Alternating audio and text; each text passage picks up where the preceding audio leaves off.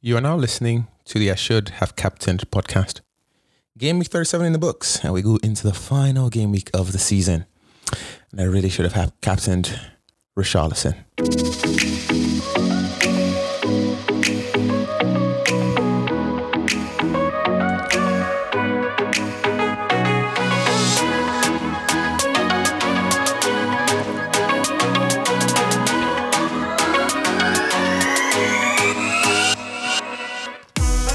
Back again with the final one of this season, at least before the game week ends and the season ends.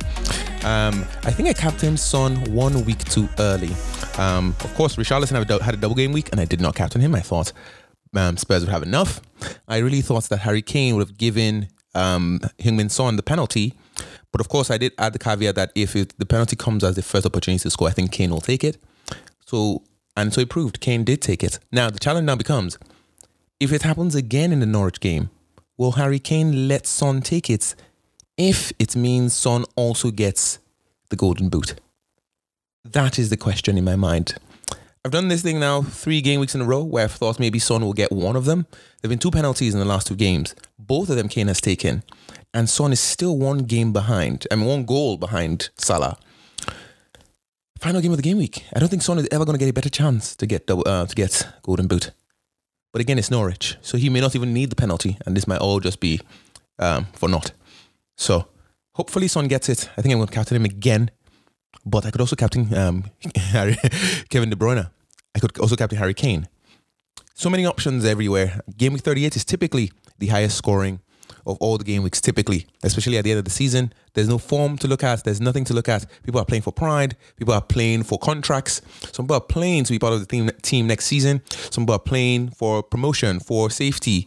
I should say not promotion, safety in the Premier League. Leeds and Burnley, for example. Some people are playing to be in top 4. Arsenal, Saka, and Nketiah, for example. And of course, Spurs have to win. Well, they don't have to. A draw or a win is enough. So it is one of those. How does the season come down? And of course, you have to factor all that as an FPL player, figuring what you're gonna do. Man, wow, just crazy. But anyways, let's quickly blitz through last week. So Spurs scored 1, Kane. That was standard. So Kane scored the penalty. Aston Villa scored 1-1 against Crystal Palace. Zaha did nothing the first game, but whatever it is, what it is. Kane and Watkins did score. And, something to think about going into this game week. Of course, Aston Villa play Manchester City. If Manchester City draw or lose to Aston Villa, obviously Liverpool get the chance to win.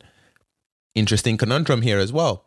If Aston Villa lose and City win, they get an extra payment of money because obviously that's part of Grealish's contract. If Liverpool win against Wolves and, of course, Aston Villa do the needful, then Wolves get money because Jota has won the Premier League. So it's interesting to see how all these things are going to shape up and what have you. Leeds drawing with Brighton obviously means that they now need to win their last game. Leicester scoring 5 was kind of impressive. I thought Vardy would do something, but it's crazy. He scored 2 after coming out of the cold. Maddison, of course, being the star of the game week, blitzing through Leicester and scoring again at Chelsea. So that was crazy. Norwich scoring 1 against Wolves. They're both just terrible teams. Wolves scoring, Norwich scoring, just pretty poor teams. The shocker of the game, of course, West Ham 2, Manchester City 2. Bowen. Man, interesting. I feel like them leading 2-0 could easily have just solidified it for Liverpool. But then they lost it, of course, because Manchester City is just Manchester City. You can't keep Manchester City away forever. So it is what it is. Everton 2, Brentford 3. Richarlison scoring was kind of unfortunate for me because I didn't captain him, and I really wish I did.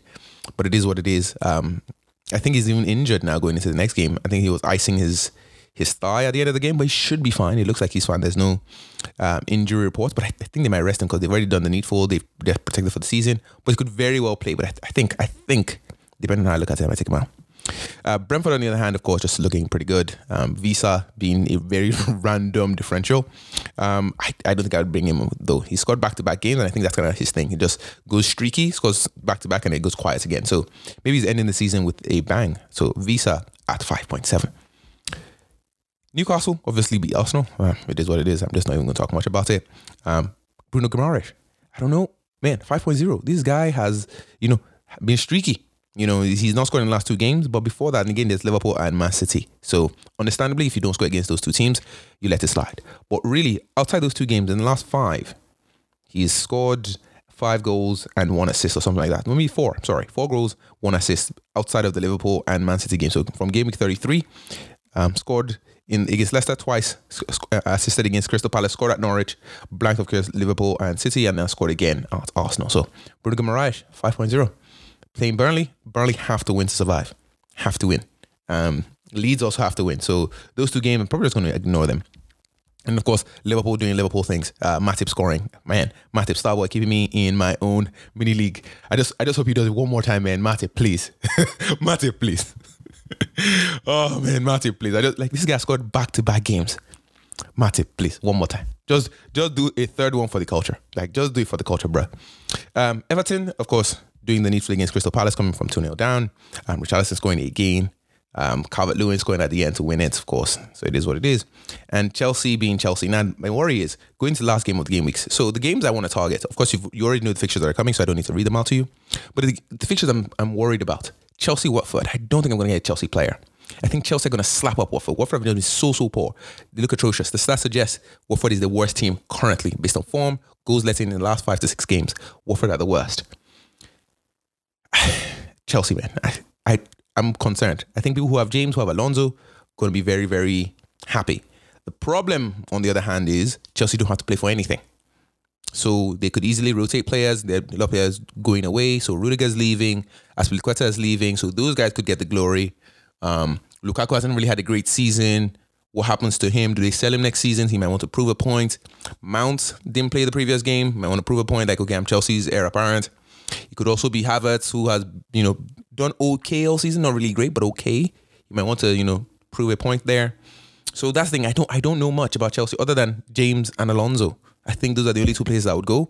And I can't imagine, losing points to get in a defender. As great as James and Alonso are, I don't know. I feel like it just takes 1 goal to ruin it for them. But of course, James and Alonso could easily score. That's literally what they did against Leicester. James assist to Alonso goal. So that could very well happen. Other fixture I'm targeting and I'm looking at, of course, if you don't have 3 Man City players, I think Man City are at home. They have to win the league. I think they win this thing by halftime. I think by halftime it's done and dusted. I don't expect that to be like the Aguero situation where, Liverpool will do a thing and then Man City will do a thing. I don't expect. I think by halftime it's done and dusted. That's my expectation. So I have Laporte, I have Cancelo. Of course, KDB for icing on the cake. But that's kind of my idea here. The other team I'm also targeting, Spurs. I have multiple Spurs assets there. They play Norwich. All they need to do is win, and they are in the Champions League. It's Norwich. They're already relegated. So Son, Kane. If you don't have those 2, just do that right away. If you can get 1 at least, that's fine. But I think both will be more than sufficient. Obviously, I've already talked about it. Son needs 1 goal to get Golden Boot. Just 1. I don't think Salah starts in his game against Liverpool. I think they protect him, but he might come on.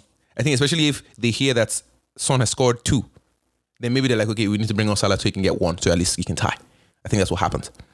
But again, a lot can change here, but I really do think Spurs are going to do the needful. And I really think if the game is already 2-0 up, 3-0 up, and there's a penalty, Son takes it at that point. Again, if he hasn't already scored. But if it is 1 goal and it's 1 penalty maybe at the end, 15 minutes, then of course Kane is going to take it. And I think Kane is even that selfish to not even give him penalty, even if it means Son will get the Golden Boot. That's my opinion. I think Son has to get it in open play. So that's my opinion there. And then Liverpool Wolves, I think Salah is going to be protected. I think Van Dijk is going to be protected. Of course, they could go for the quadruple, quote unquote, but I think it's going to be 3, really. So, that's kind of my thoughts here. And then Leicester, of course, Maddison and Vardy. Man, I think you got to get 1 of them. I don't know what it is now that they're trying to, at the end of the season, do something special, but I don't know. I think you got to find a way to get 1 of those guys. I don't know. So that's my thoughts. And of course, I'm hoping, Crystal Palace put on a shoe against United, because then that means West Ham will have to win. Because if West Ham know that United are losing, then that means West Ham, with a win, get into Europa, and United they already have their worst season in Premier League history. Okay, that's already done and dusted. But if West Ham leapfrog them at the end to get 6th and United in 7th, that is like all-time bad, because it's not even Europa League, it's Champions, Europa Conference, whatever that thing is. So, it will be interesting to watch out for what happens. Ronaldo, by the way, is injured in the Crystal Palace game, so no Ronaldo. United have looked so poor already, even with Ronaldo. Imagine how bad they might look without Ronaldo. So I'm just going to ignore United, just completely ignore them. The Burnley-Newcastle game, other than Nebraska, probably going to ignore that game as well. Brentford-Leeds, I think Leeds could have picked a worse opponent because I think Brentford have like some kind of grudge against them. Because when they went up, it's another story. But anyways, so Brentford I think will beat Leeds. So Burnley just need to pretty much get a draw against Newcastle. I think they'll be fine. Arsenal-Everton, again, Arsenal go to do Arsenal things, man. Like, whether they win, whether they lose, I'm not even sure. But I'm going to keep Saka. I'm hoping Richarlison doesn't do anything in that game. And then we'll move on. So, captaincy choices, essentially, come down to Son, KDB, because they have to win the league, Kane, because I don't think he's going to give up penalties.